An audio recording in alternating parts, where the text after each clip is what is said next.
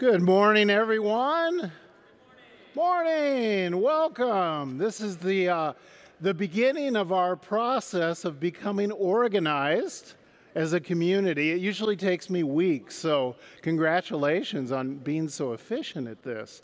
Welcome to First United Methodist Church. My name is Mike Marshall. I'm one of the pastors here. We're thrilled that you're worshiping today.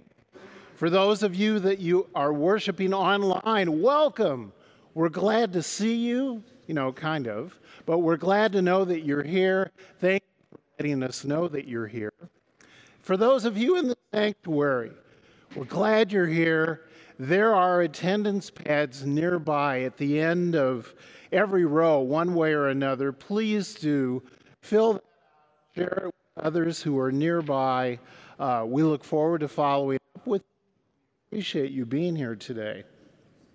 Let's see, I want to remind you that throughout the service, all the responses that you'll need, things to say, things to sing, they'll be up on our screens here in the sanctuary. They'll be on your devices at home, so it will be very easy for you to participate. I want to remind you, many of you participate in the mission where once a month you can go to the mission, get the names of a couple families, and deliver groceries to them. We thank you for that. Today is one of those days. So at the end of this service, if you would like to go to the First Street Methodist Mission, you'll be able to bag some groceries and deliver those, and know that it makes sense. So thank you so much. You don't even need to have signed up for it in advance. Just head to the mission and they will welcome you warmly. Next Sunday, so many time marches on. Next Sunday is All Saints Sunday. This is the time that we pause to give thanks to God for all the people in our church community who have made the transition from this life to the life to come. It's always such a meaningful service, and we invite you to be a part of that. And we want to remind you that next Sunday is fall back. It's time change. We gain an hour. Let's just savor that for a moment. So please be aware of that for next week, and we look forward to worshiping with you, as well as 2 weeks from today, because that will be our Youth Sunday. Youth Sunday is on November 13th. Middle school, high school youth, with their outstanding leadership, it is simply excellent. So these are the things we want you to be aware of this morning. Again, we are so grateful for your presence, and I invite you now to stand for our call to worship. And again, those words will be on the screens. How blessed we are that God forgives us and loves us. For all those times when we have fallen short of what God would have us be, we have been forgiven. God makes us new in God's Spirit. Now is the time to joyfully accept the newness of life which God offers to us. Come, let us worship and be thankful. Let us open our hearts to the peace and joy of God. Amen. Amen. Well, good morning again. I'm so glad that you're here with us. My name's Clint Church. I'm one of the worship leaders here at the Gathering, along with the Gathering Band. And if you're tuning in online, hey, so glad you're joining with us. Or if you're here in the beautiful sanctuary here on 5th Street, so happy to have you worshiping with us. This first song, it's pretty easy. I said this a couple weeks ago, this is an easy song. And again, I'm going to let y'all decide if it's easy or not. But words are up on the screen if you don't know it. We've sung it a couple times. It's been a while. This song is called "O Our Lord." Oh, our Lord, oh, our Lord, how majestic is your name in all the earth.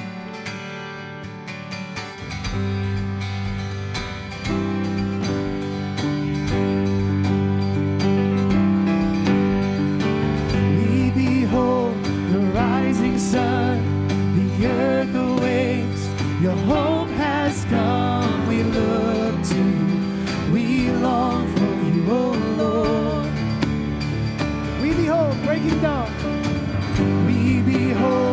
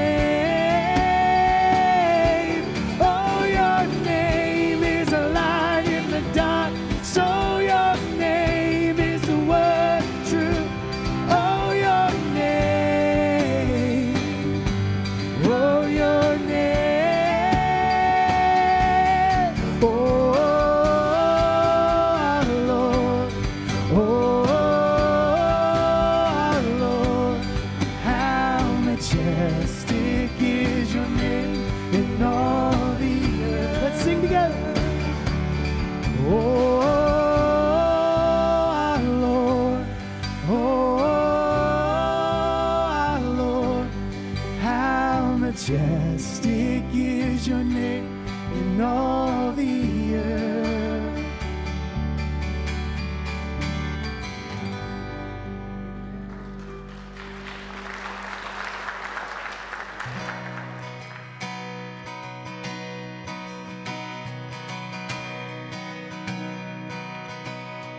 I've got a friend closer than a brother. There is no judgment. Oh, how he loves me. I've got a friend. He is my strength.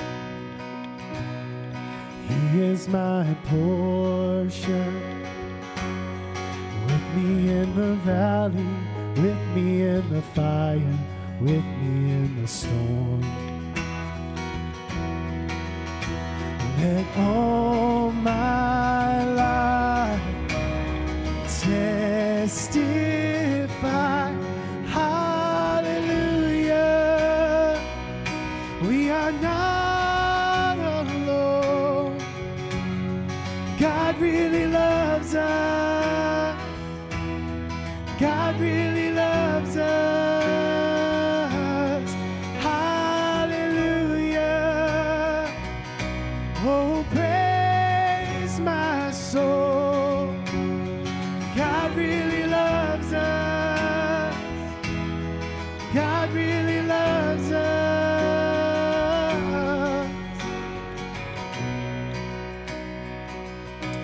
His mercies enough. His grace is sufficient. So come if you're needing forgiveness and healing. His mercies enough. Yeah. And this is our hope. The cross it has spoken.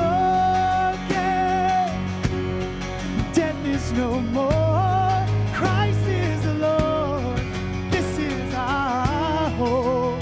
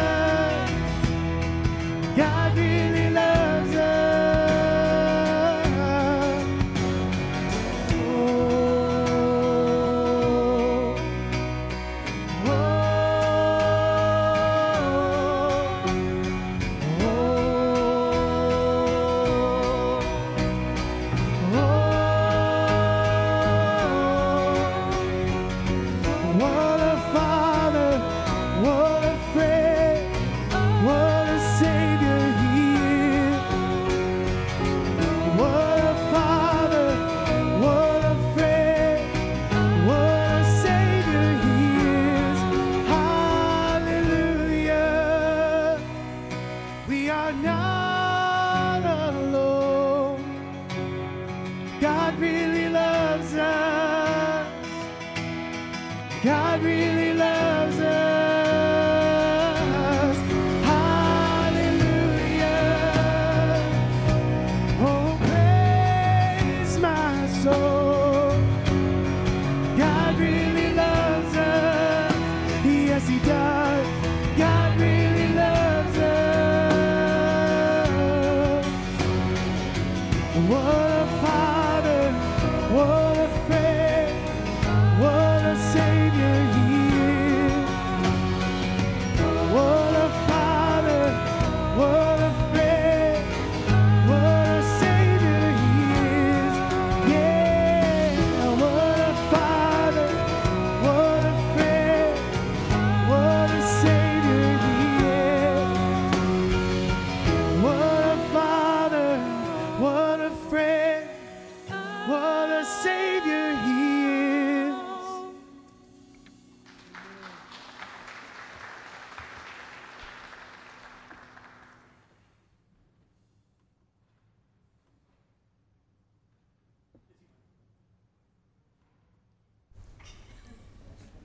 Mike, is it the baptism first or the prayers first? I think the baptism is first. That's my bad. Everybody sit down.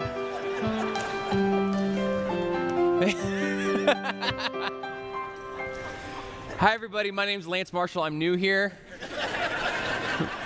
There's a lot of different services every Sunday. Come as you are, I like to say, and that includes me. Everybody, what a celebration a baptism is in the life of the church. It's a chance for not only a family to celebrate, but for an entire congregation to celebrate the presentation of a child for sacred baptism. It's in that spirit that I invite the Padick family forward for the baptism of their son, Brooks Allen. Brothers and sisters in Christ, with the sacrament of baptism, we are initiated into Christ's holy church. We are incorporated into God's mighty acts of salvation and given new birth through water and the Spirit. All of this is God's gift offered to us without price. I present Brooks Allen Padick for baptism. On behalf of the whole church, I ask you, do you renounce the spiritual forces of wickedness, reject the evil powers of this world, and repent of your sins? If so, say, I do. Do you accept the freedom and power God gives you to resist evil, injustice, and oppression in whatever forms they present themselves? If so, say, I do. Do you confess Jesus Christ as your Savior, put your whole trust in His grace, and promise to serve Him as your Lord in union with the church, which Christ has opened to people of all ages, all nations, and all races? If so, say, I do. And finally, will you nurture Brooks Allen in Christ's holy church, that by your teaching and example, he may be guided to accept God's grace for himself, to profess his faith openly, and to lead a Christian life? If so, say, I will. Hey, Brooks. How are you? But yes. Oh. Thank you for getting everybody back on my side. Brooks, I baptize you in the name of the Father, and of the Son, and of the Holy Spirit, and pray God's richest blessings upon you now and every day of your life. Amen. Would you place your hands on Brooks with me, please? Brooks Allen, the Holy Spirit work within you, that being born through water and the Spirit, you may grow as a faithful disciple of your Lord Jesus Christ. Amen. Brooks, let's see everybody. Do you have a question? No? Can I be honest with you? Some special things are starting to happen in my life. Baptism is always special. It's always sacred. It's always a gift. Here, I'm going to just do this so everyone can see Brooks. And something special is starting to happen, and that's where men and women who I had a chance to be present at their marriage are now raising families in the life of our church. And it's just making so real to me what the promise of baptism is, because it's a promise rooted in family, not just a biological family, but a church family. And part of the baptism is a promise to you, Brooks, that says when you need to learn this little light of mine, we're going to teach it to you. And then when you need to learn the Bible song, we're going to teach it to you. And when you need someone to chaperone your junior high lock-in, they're going to do it. They're going to do it. All because we love you and we are so excited. Yeah, it's okay. You get to be that too. Did you see how I started today? Not everything's perfect. all because we desire to be a part of your church family. If you agree, would you please join me with a round of applause? Thank you all. Congratulations.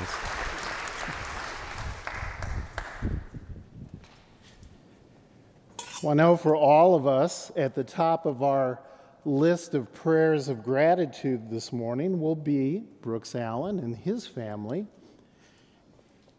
And that's really timely, because we now enter into the time in worship that we call prayers of the people. This is this really nice opportunity for us to, regardless of whether your morning has been frantic or peaceful, this is a great opportunity to take a deep breath and know that we are connected with God, that God is always reaching out to us. And so, in prayers of the people, there will be a number of places where I will say, Lord, in your mercy, and then our response together is, hear our prayers. Let's try that for a moment. Lord, in your mercy, hear our prayers. Perfect. Later on in this prayer, I'm going to be lifting up the first names of a number of people. Some have been in the hospital, some have issues that they would like to be included in prayer. For some, it's the families of those who have said goodbye to a loved one this past week. In addition to those, I'll say at a certain point, are there other names? It's a great chance for you to say out loud the names of those that you love and you care for. So with that in mind, let us pray.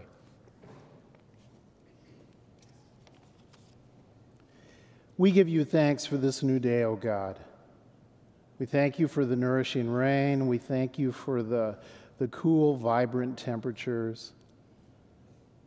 We thank you for that kind of freshness and for the fresh opportunities that you give us to receive love, to share love, and to bless others.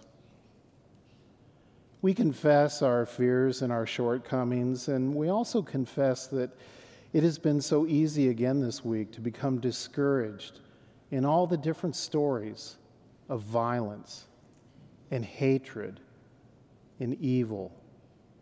We confess, O God, that we especially need your strength and we need your assurance. And we thank you, Father God, for reminding us that you are the creator of all things and you call them good. Your creation testifies about your power, grace, and love. You offer us new lives and new hopes. For all these things, we give you thanks. Lord, in your mercy, hear our prayers. Everything that you create, you make free. But over and over again, our freedom is used for the purposes of sin and separation from you. And yet, at our worst, you did not abandon us. You came alongside us as Jesus the Christ to redeem us, reconcile us, and restore us to relationship with you forever. For this salvation, we give you thanks, O God. Lord, in your mercy, hear our prayers. Always and everywhere, we are never alone. Through your Holy Spirit, you guide us, inspire us, and shine a light before our feet, so that we may learn to walk in your ways. For this constant presence, we give you thanks, O God. Lord, in your mercy, hear our prayers. For Len, Wendell, Chuck, Heidi, Greg, Janet, Richard, Phil, Carrie, Martin, and Linda. Lord, in your mercy, hear our prayers. For the lives and the legacies of Clifton, Ted, and Doris. Lord, in your mercy, hear our prayers. Are there other names?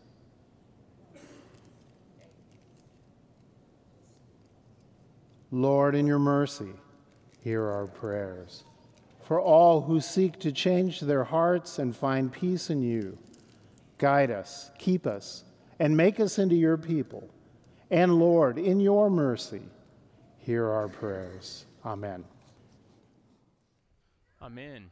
So in November and December of this year, a subcommittee of the finance committee of our church, made up of members of the church just like you, will be discerning what God has been calling our congregation into ministry to do over the course of the next year, and we'll also be planning out the financial budgets of our church so that'll help us to allocate how we're going to be living into our mission field in the year 2023. And so one of the tools that we do to help along that process is to consider how it is we as individuals or as families are going to make commitments to support the ministries of our church into the year. And then that allows our subcommittee and our church leaders to help figure out, okay, well, how is it that we're going to allocate those resources? That's what a stewardship campaign is. It's a chance for you to reflect on the resources that have been entrusted to you and your family, to determine your own spiritual growth, to determine your own relationship with resources in God, and then to determine how it is that you're going to be supportive of ministries in the life of the church in the upcoming year. And one of the ways that I like to lead into that process every year is just to share the stories of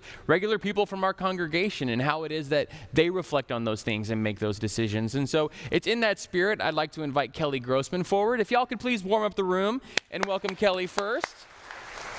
I'd appreciate that very much. Kelly, good morning. Good morning. So who are you? I'm Kelly Grossman, and I've been a member here for about 3 years now. Okay, and one of the things I like to ask everybody is, I like to ask everyone who comes up to talk, are you recently engaged? I'm just wondering, are you also recently engaged? I am. Well, congratulations, Kelly. Thank you. That's very sweet. I just like to ask everybody that. It's a pro forma thing. Congratulations. Thank you. So outside of church, you're really involved here at church, particularly with the Young Professionals Ministry and other areas.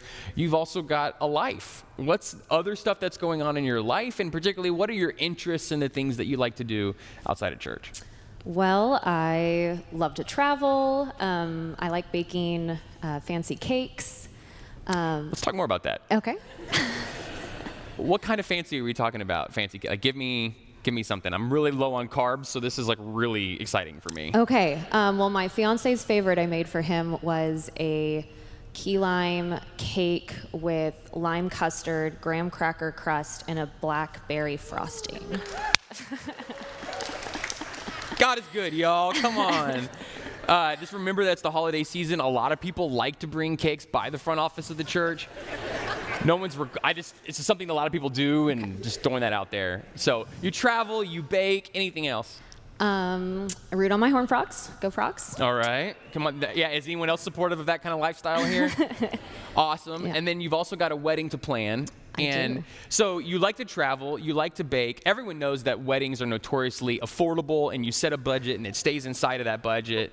That's kind of how the process works. We're learning that, yeah. Yeah, you're learning that.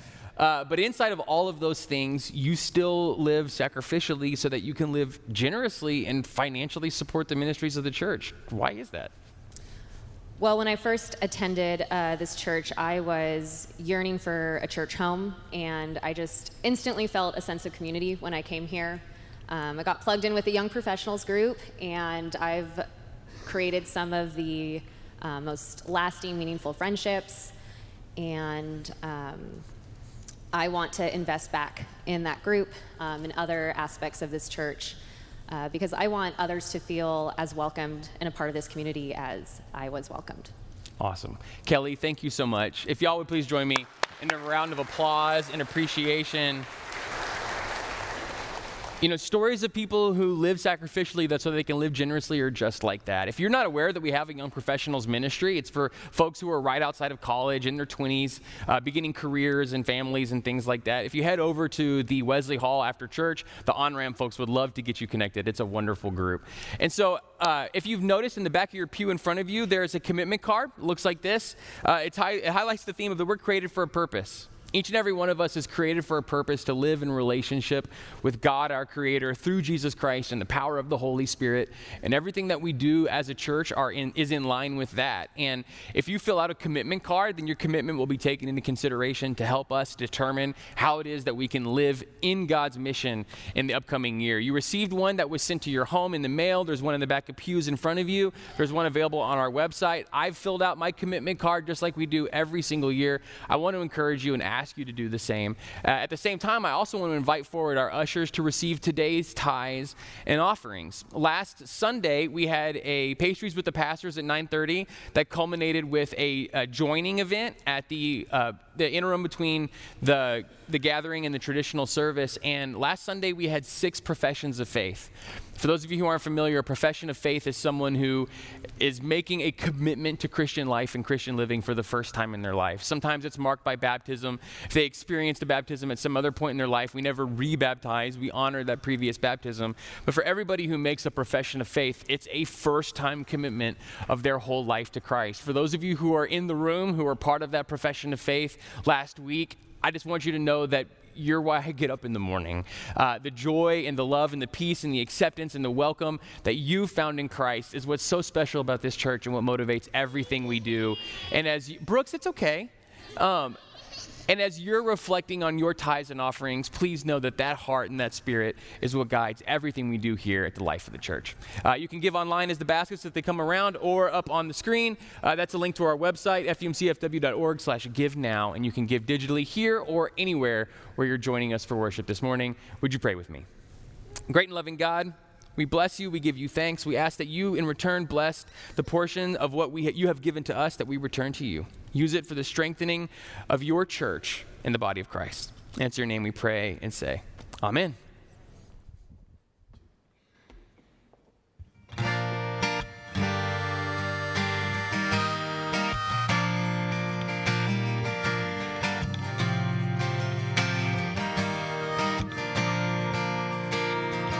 I put my name on songs I'd never sang. I've gambled on my muse.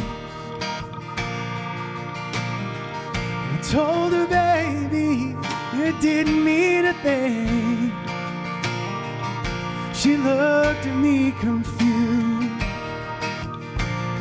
crossing those shaky bridges and blurry lines, deals with the devil on that old crossroad.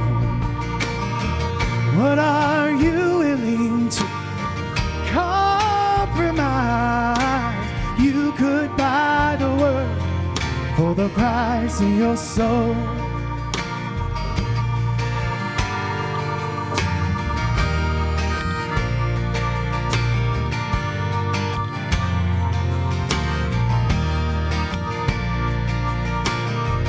There is a compass on a golden string, hanging around every heart. There is a bell that will or will not ring. It knows the light from the dark.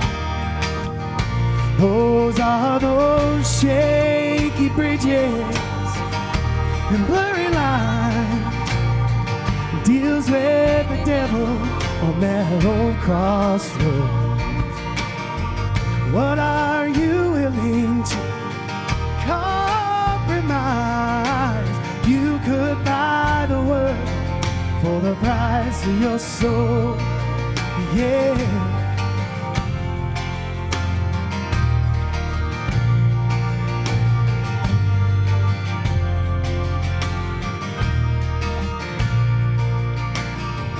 We've all done things we wish we never did.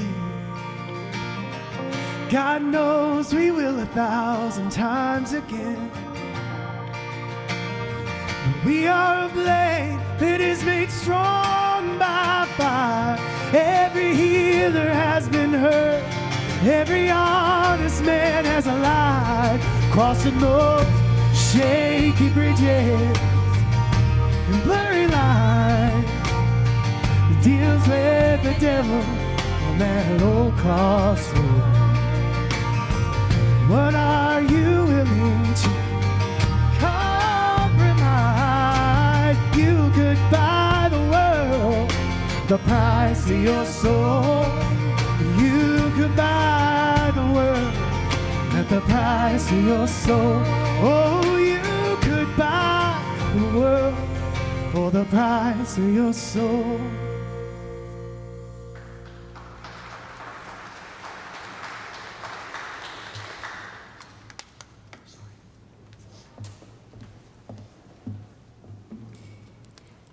Our scripture reading this morning comes from the book of 2 Samuel, chapter 12, verses 1 through 7a. I will be reading from the New Revised Standard Version, Updated Edition, and invite you to read along in your own Bible or one of the Pew Bibles in front of you. It is on page 285 in the Pew Bible. And the Lord sent Nathan to David. He came to him and said to him, "There were 2 men in a certain city, the one rich, the other poor. The rich man had very many flocks and herds, but the poor man had nothing but one little ewe lamb that he had bought. He brought it up and grew it up with him and with his children. It used to eat from his meager fare and drink from his cup and lie in his bosom, and it was like a daughter to him.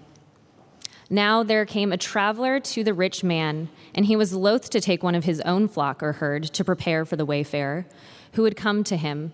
But he took the poor man's lamb and prepared that for the guest who had come to him. Then David's anger was greatly kindled against the man. He said to Nathan, 'As the Lord lives, the man who has done this deserves to die. He shall restore the lamb fourfold because he did this thing and because he had no pity.' Nathan said to David, 'You are the man.'" God speaks through us the reading of the scripture. Thanks be to God. Hello, everyone. Good morning. Before we consider today's scripture reading and today's message, I want to say a word of thanks. Thank you to Kelly for leading us in scripture reading and for sharing your testimony about giving.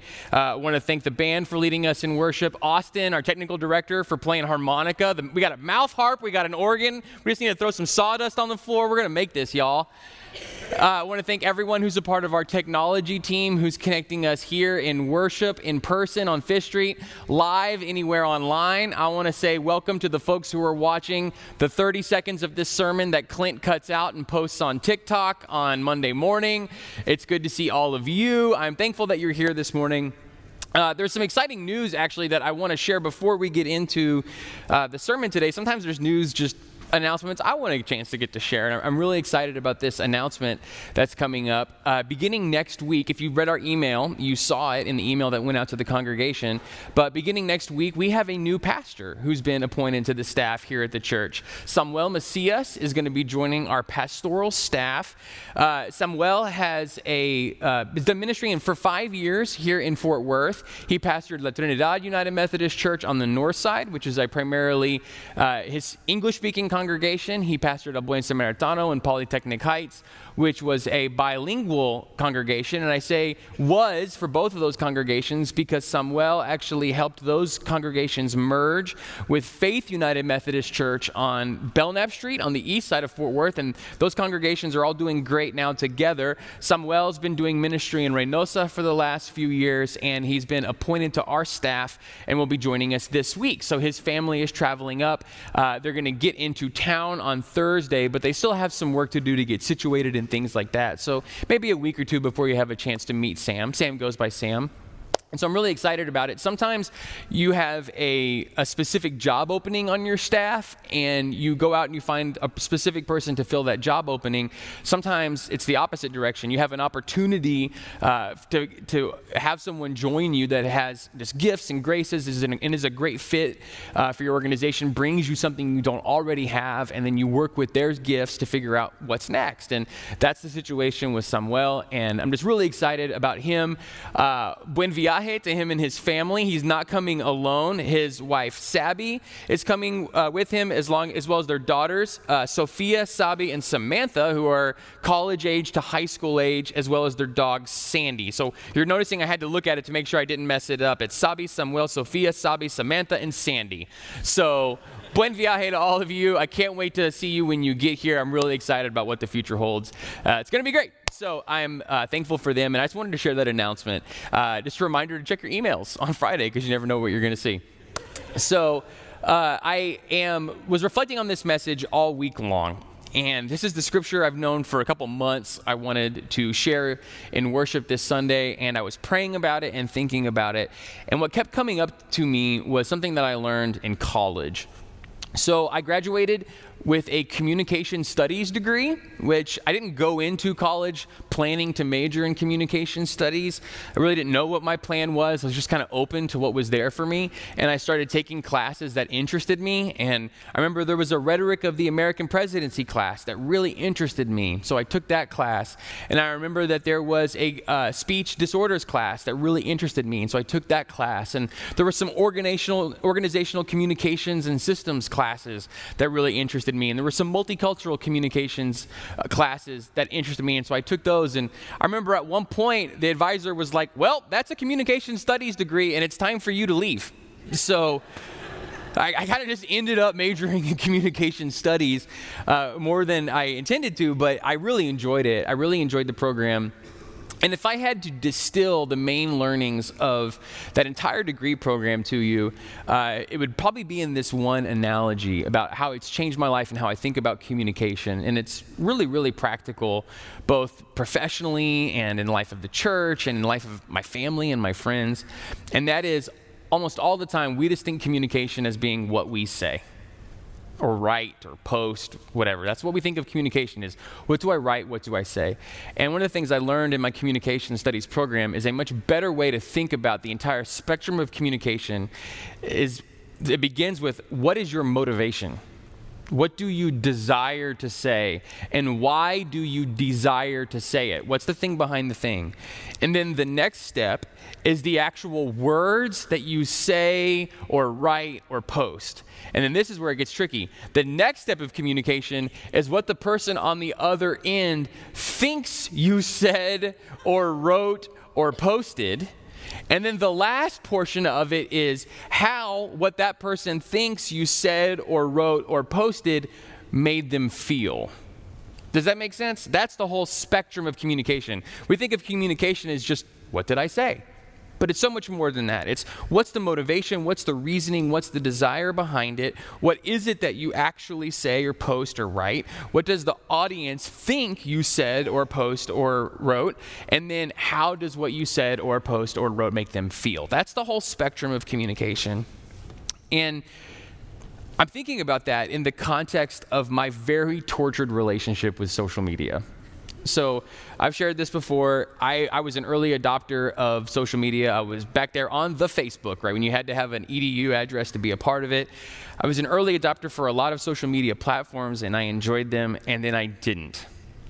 And you may have had a similar experience. And I ultimately expatriated from social media and was off social media for years.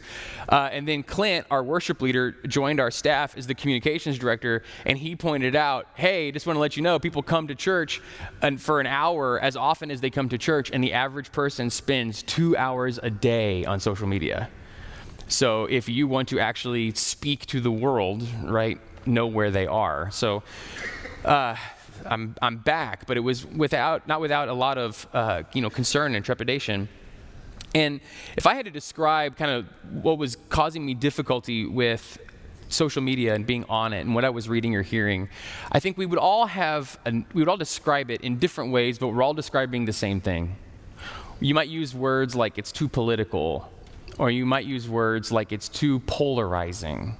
Or you might use words like it's too divisive. Is this resonating with anybody?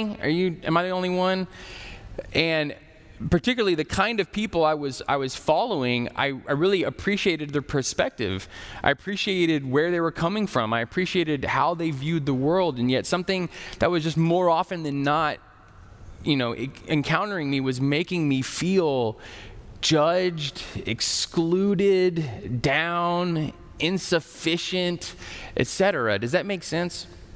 And if I had to put a name to it, I've been thinking a lot about what it was that was resulting in me wanting to just retreat from this entire conversation. It wasn't that people were talking about like politics or religion or all these kind of things. Those things are fine. It was the way that they were talking about them. And there's a word, if we're going to do a definition, let's go all the way and put the syllables in there too. Y'all know the word sanctimonious? Y'all know the word sanctimonious? The definition of sanctimonious is making a show of being morally superior to other people. It's a performative act. And sanctimonious speech is ultimately about the purposes of, I need you to know that I think this is terrible, bad, and no good. I need you to know that this is terrible, bad, or no good. And the end result of experiencing so much sanctimonious speech was that I just wanted to retreat from it. Regardless of whether people were correct or not correct, it was just sanctimonious. And so you can pull that down. I want to think about that definition, and I want that definition to be a lead-in to our scripture reading today. So we're in a series called Crossroads right now. We are looking at these key foundational stories that come to us from the Hebrew Bible, and the Crossroads theme is because all the characters in these stories are at major inflection points in their lives, and there's a lot for us to learn as we watch other people experience major inflection points in their life. We talked about King David last week, but he wasn't King David. He was Boy David. He was Shepherd David, and he was at a major inflection point, a major crossroads in his life, and he comes off as a hero in that story because he's willing to look at the world as it actually is, and he's willing to trust and believe into the promises of God. He's literally a heroic story. He's literally a founding character in the life of the story of faith at that point. That's who David is in that story. But David as a whole character and David as a whole life is not always something to be emulated. In fact, some of what David does is a cautionary tale to each and every one of us who study his life in its totality. Our scripture reading today is a conversation that the prophet Nathan had with David. And it comes at a very particular time. Nathan telling that story, that allegory about a rich man and a poor man, and what the poor man has that the rich man ultimately takes away, is the result of a situation that has happened. And so you may have a perfect understanding of this story, but there's some new folks here. So if you don't, I'd like to share some of the background. So what's happened in the intervening years after the Shepherd David moment is David's grown up, and he's been in a long and protracted series of armed conflicts with Saul, his predecessors, and with foreign people. Ultimately, he's come to reside in Jerusalem as the king, as the unifier of the northern kingdom and the southern kingdom, Israel and Judah. People are rallied behind him. They are experiencing what is ultimately referred to as the high point of the kingdom of the people of Israel. All of those things are going great. And what is also happening in the life of David is he's beginning to experience moral rot. Before there was ever a king in Israel, when Israel was led more like a quote-unquote theocracy by judges and religious leaders who were appointed over the people of Israel, more like prophets, and there was no kingdom. At one point, the people of Israel had been yelling and literally speaking up, saying, "We desire a king in order to be like the countries that surround us." And the prophet Samuel had said to the people, "You don't want a king. Kings are takers. Kings take your resources. They take your land, they take your goods, they take your sons, they take your daughters. Kings are takers. You do not want a king. You have all that you need in God." And the people of Israel say, "Give us a king." And it breaks God's heart, and they do. And so they have in David this strong warrior king for a time. But as he becomes more and more of a king and more accustomed to his power and what it allows him to do to other people, his life is rotting morally. His troops are out fighting. He used to go with them. He doesn't go anymore. He stays back, safe and comfortable in his home. He goes up to his roof, and he sees from the rooftops a young woman, and she's bathing, and he desires her. David has 6 wives, right? This is not about sex. David has 6 wives. He sees that woman, and he desires her. He inquires about her. Word comes back.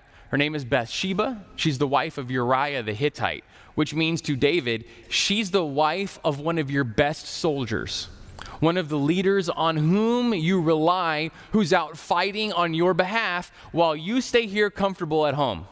That's who she is. She doesn't have any children, which in their culture means she's probably very young. Think teenage aged. David tells those who follow him. David tells those who obey his every command. David tells those who are an extension of his power, bring her to me. So they bring her to him. And I want to use PG-rated language. So they are intimate. I also want to use PG-rated language while ultimately acknowledging that she has no agency in this situation. She has no rights or recourse in this situation. She does not have the ability to say no in this situation. That is what David does to her, the wife of one of the people on whom he relies. Word comes back to her back to David that she's conceived a child.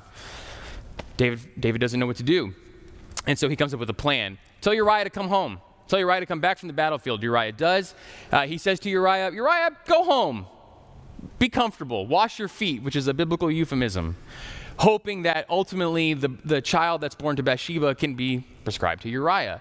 Uriah doesn't. It's against their conventions of what's appropriate for a soldier. He doesn't do that, so David panics a little bit more. So he decides to have dinner with Uriah. He invites Uriah to dinner, and he has dinner across from him. And the entire time, David doesn't get drunk, but he tries to get Uriah drunk, and he succeeds. So to drunken Uriah, he says, Uriah, go home, in order so that David, can get out of trouble. Uriah doesn't. In fact, Uriah goes and sleeps there at the king's house, surrounded by the king's servants, all of whom knows what's going on. So David comes up with a plan. He writes a letter to Uriah's commander, and he forces Uriah to carry it. And the letter that he forces to Uriah to carry is Uriah's own death sentence. It says when Uriah goes out in the battlefield, have the troops pull back from him so that he's killed in battle. And that's exactly what happens. Uriah is dead, murdered, using the sword of the enemies as a murder weapon. David allows Bathsheba to mourn for a period of time, and then he marries her so that the child that's ultimately born can be viewed as an appropriate outcome of their legal marriage, so to speak. And David has gotten away with it, except in the eyes of God. And that's where Nathan comes forward. Nathan's a prophet. Nathan is a person through whom God speaks. And Nathan's in this crossroads. He needs to say something like this. He needs to say a word that opens the eyes of the king to what he's done, that lays bare his sins, that confronts the reality of the situation to a person who is now not only willing to covet and to lie and to steal, to commit adultery, to force adultery upon others, to sexually assault, but also to murder. So that's tough. And he has to figure out what to say and what to do. And so he says this story. He gives this speech. And he gives this speech as an opportunity for it to become clear to David in a way that David would not otherwise understand the reality and the totality of what David has done in the eyes of God. David's actually able to hear it. David's actually able to beg for forgiveness. David's actually able to recognize the deep sin that he has committed, to recognize the rot that's taking place in his life, and to get a chance to make a change. The word sanctimonious is making a show of being morally superior to other people. But there's an inverse of it. There's an alternative to sanctimonious. There's a kind of speech that is actually helpful, that is actually powerful, that's actually meaningful when it comes to speaking truth that other people need to hear, even if they don't want to hear it. And it's sanctified speech. Sanctified speech. To sanctify is to bless something, to set something apart as holy, to consecrate it for the good of God. To sanctify something is to free it from sin, to purify something. As a United Methodist, one of the things that we understand is on the other side of your baptism and you're stepping into the fullness of what God has for you, you continue to experience Christ's sanctifying grace, Christ's saint-making grace, Christ's life-changing and purifying grace. That's something that Christ is up to in you every single day. That's part of our understanding of what happens when we participate in worship, when we live sacrificially and in community, and we serve other people, and we celebrate this good life that God has given to us to enjoy. That's God's sanctifying grace. And if sanctimonious is making a show of being morally superior to other people, then sanctified speech is speech that is holy and consecrated and good and pure and actually speaks a word of salvation and hope to the people that hear it. Okay, can I tell you my Monday plan for this sermon? My Monday plan for this sermon was a slide that says, here's how you can make sure your speech is sanctified and not sanctimonious. And I was like, ooh, that'll preach. And that'll tweet, right? But the truth is this, as I read this story, and as I prayed over it, and as I reflected on it, and as I walked around the neighborhood and thought about it, the one thing that just kept coming up to me was how much I yearn to experience the sanctified speech of others. Because the truth is, God speaks to you through other people all the time. The truth is that Christ speaks to you through other people all the time. That word you need to hear, that it's a fresh balm to your soul. The word that you need to hear that directly addresses and heals your biggest hurts. The word that you hear that's a warning and pulls you back from the edge and sets you on the right path is sanctified speech. And it is good news, and it is glorious, and it is wonderful to experience. And I yearn for it. And I hope that you yearn for it too. And one of the key things in understanding is the word that we're hearing, sanctified or sanctimonious. Is the word that someone is speaking to us sanctified or sanctimonious? Or is the word that we feel called to speak to someone sanctified or sanctimonious? I want to ask you to remember this full spectrum of communication and remember what's the motivation behind it. Because the motivation behind sanctimonious speech is I need you to know that I think what you're doing is wrong. Sanctified speech, the motivation behind it is to call someone into a deeper relationship with God, to call someone into a truth that ultimately heals them and sets them free. What sanctified speech looks like is very seldom angry or condemning, but usually grace and hope-filled.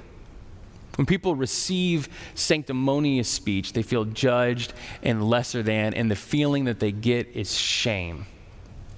When people experience sanctified speech, what they experience is direction and clarification, and what they feel is the desire to make amends and set on a new path.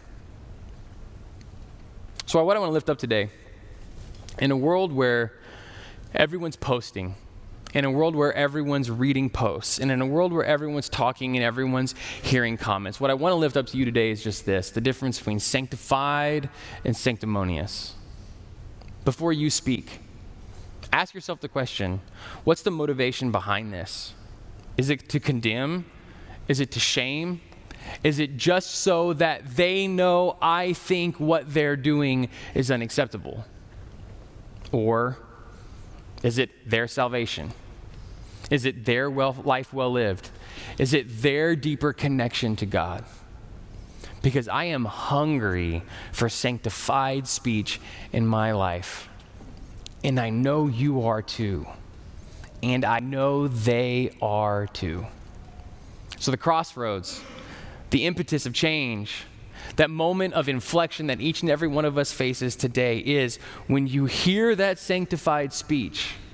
When you hear that speech that's not about shaming or judging, but about calling you into a deeper relationship with your real God.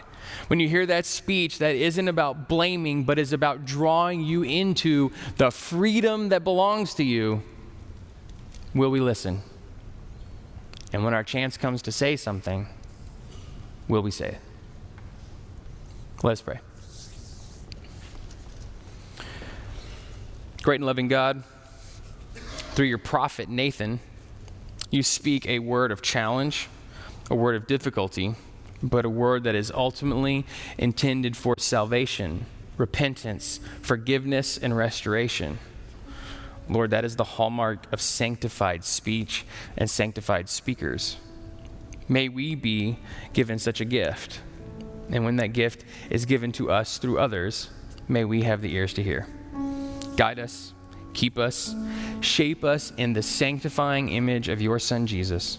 And it's in his name that we pray the words he taught us to pray, saying, Our Father, who art in heaven, hallowed be thy name. Thy kingdom come, thy will be done, on earth as it is in heaven. Give us this day our daily bread, and forgive us our trespasses, as we forgive those who trespass against us. And lead us not into temptation, but deliver us from evil. For thine is the kingdom and the power and the glory forever. Amen. As I invite those who will be serving communion to come forward, we always experience this moment of sanctifying grace at the altar every single Sunday.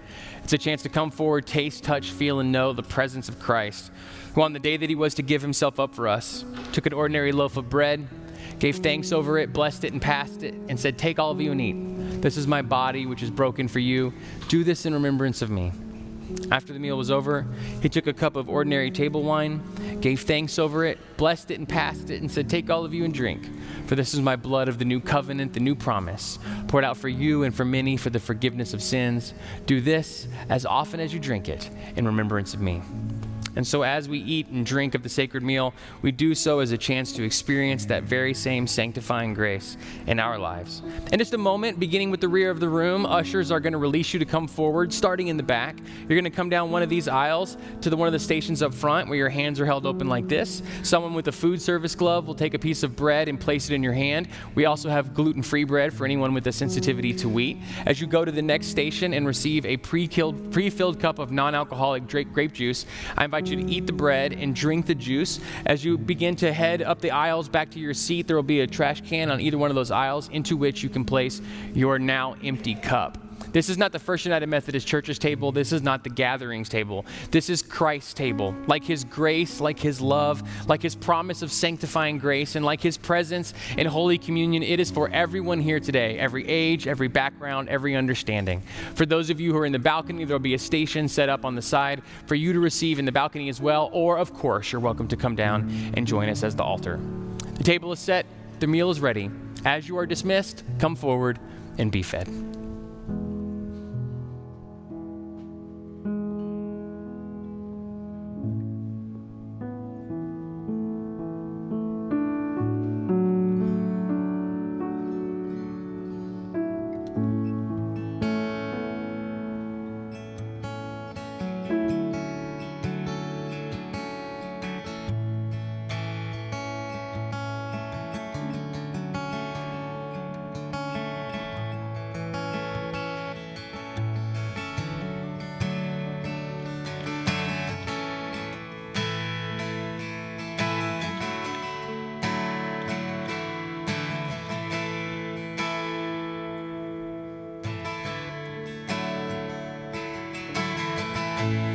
Hear the voice of love that's calling.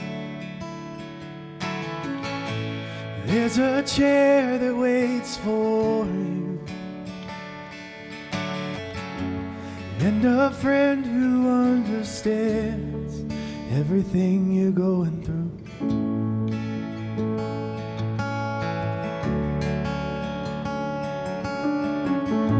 But you keep standing at a distance in the shadows of your own shame. But there's a light of hope that's shining. Won't you come and take your place? So bring it all to the table. It's nothing he ain't seen before. For all your sin, all your sorrow and your sadness, there's a Savior in the cause. Bring it all to the table. He can see the weight you carry and the fears that hold your heart. But through the cross you've been forgiven. You're accepted as you are. So bring it all to the table.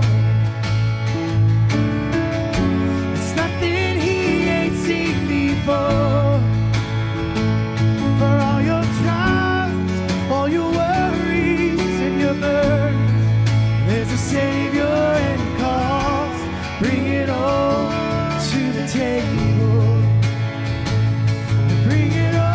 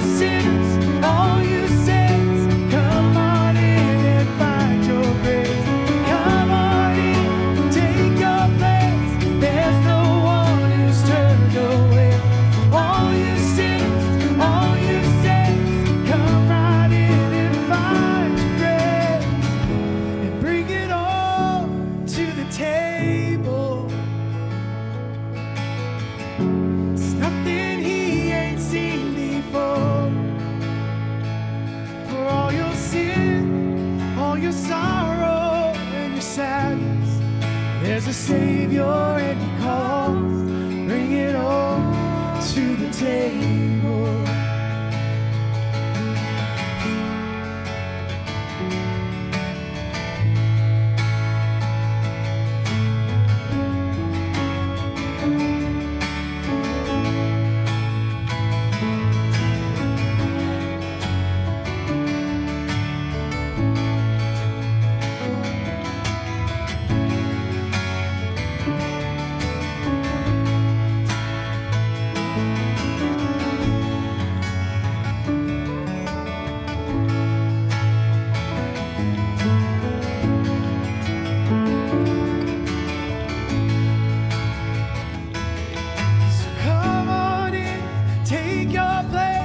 There's no one who's turned away. All you sinners, all you saints, come right in and find your grace. Come on in, take your place. There's no one who's turned away. All you sinners, all you saints, come right in and find your grace. And bring it all to the table.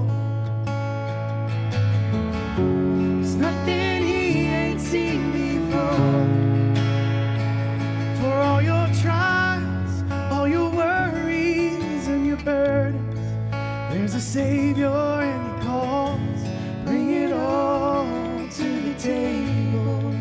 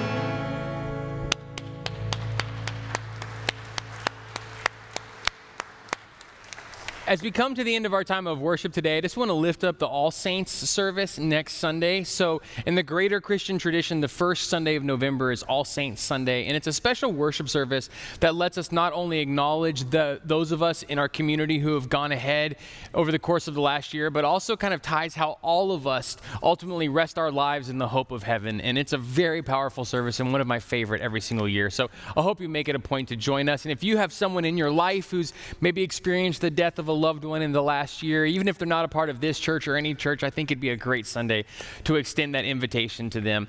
Immediately following the service, if you walk out the doors in the rear and across the garden into Wesley Hall, of course, we're going to have more coffee and breakfast tacos there. We also have the on-ramp station. It's a chance for you to visit folks. If you're new to this church, we have a first-time gift. If you're a first-time visitor or guest, we have a gift for you. If you want to find out more about how to get connected or take next steps, the people there can answer that question. Also, after this and every service, we have someone designated to pray with you. Andrea Rankin is one of our congregational care ministers. She'll be by the sign over here in the front. If there's something on your heart today that's just weighing extra heavy, please don't leave without letting us pray with you about that. We'd love to join you in lifting that and all things up in prayer. Now, would you please bow your heads and receive this benediction? May the Lord bless you and keep you. May God's face raise to shine upon you. And as you are about this world, may your ears and your heart be open to the sanctified speech that draws you closer in relationship to God now and every day. Amen. Go in peace.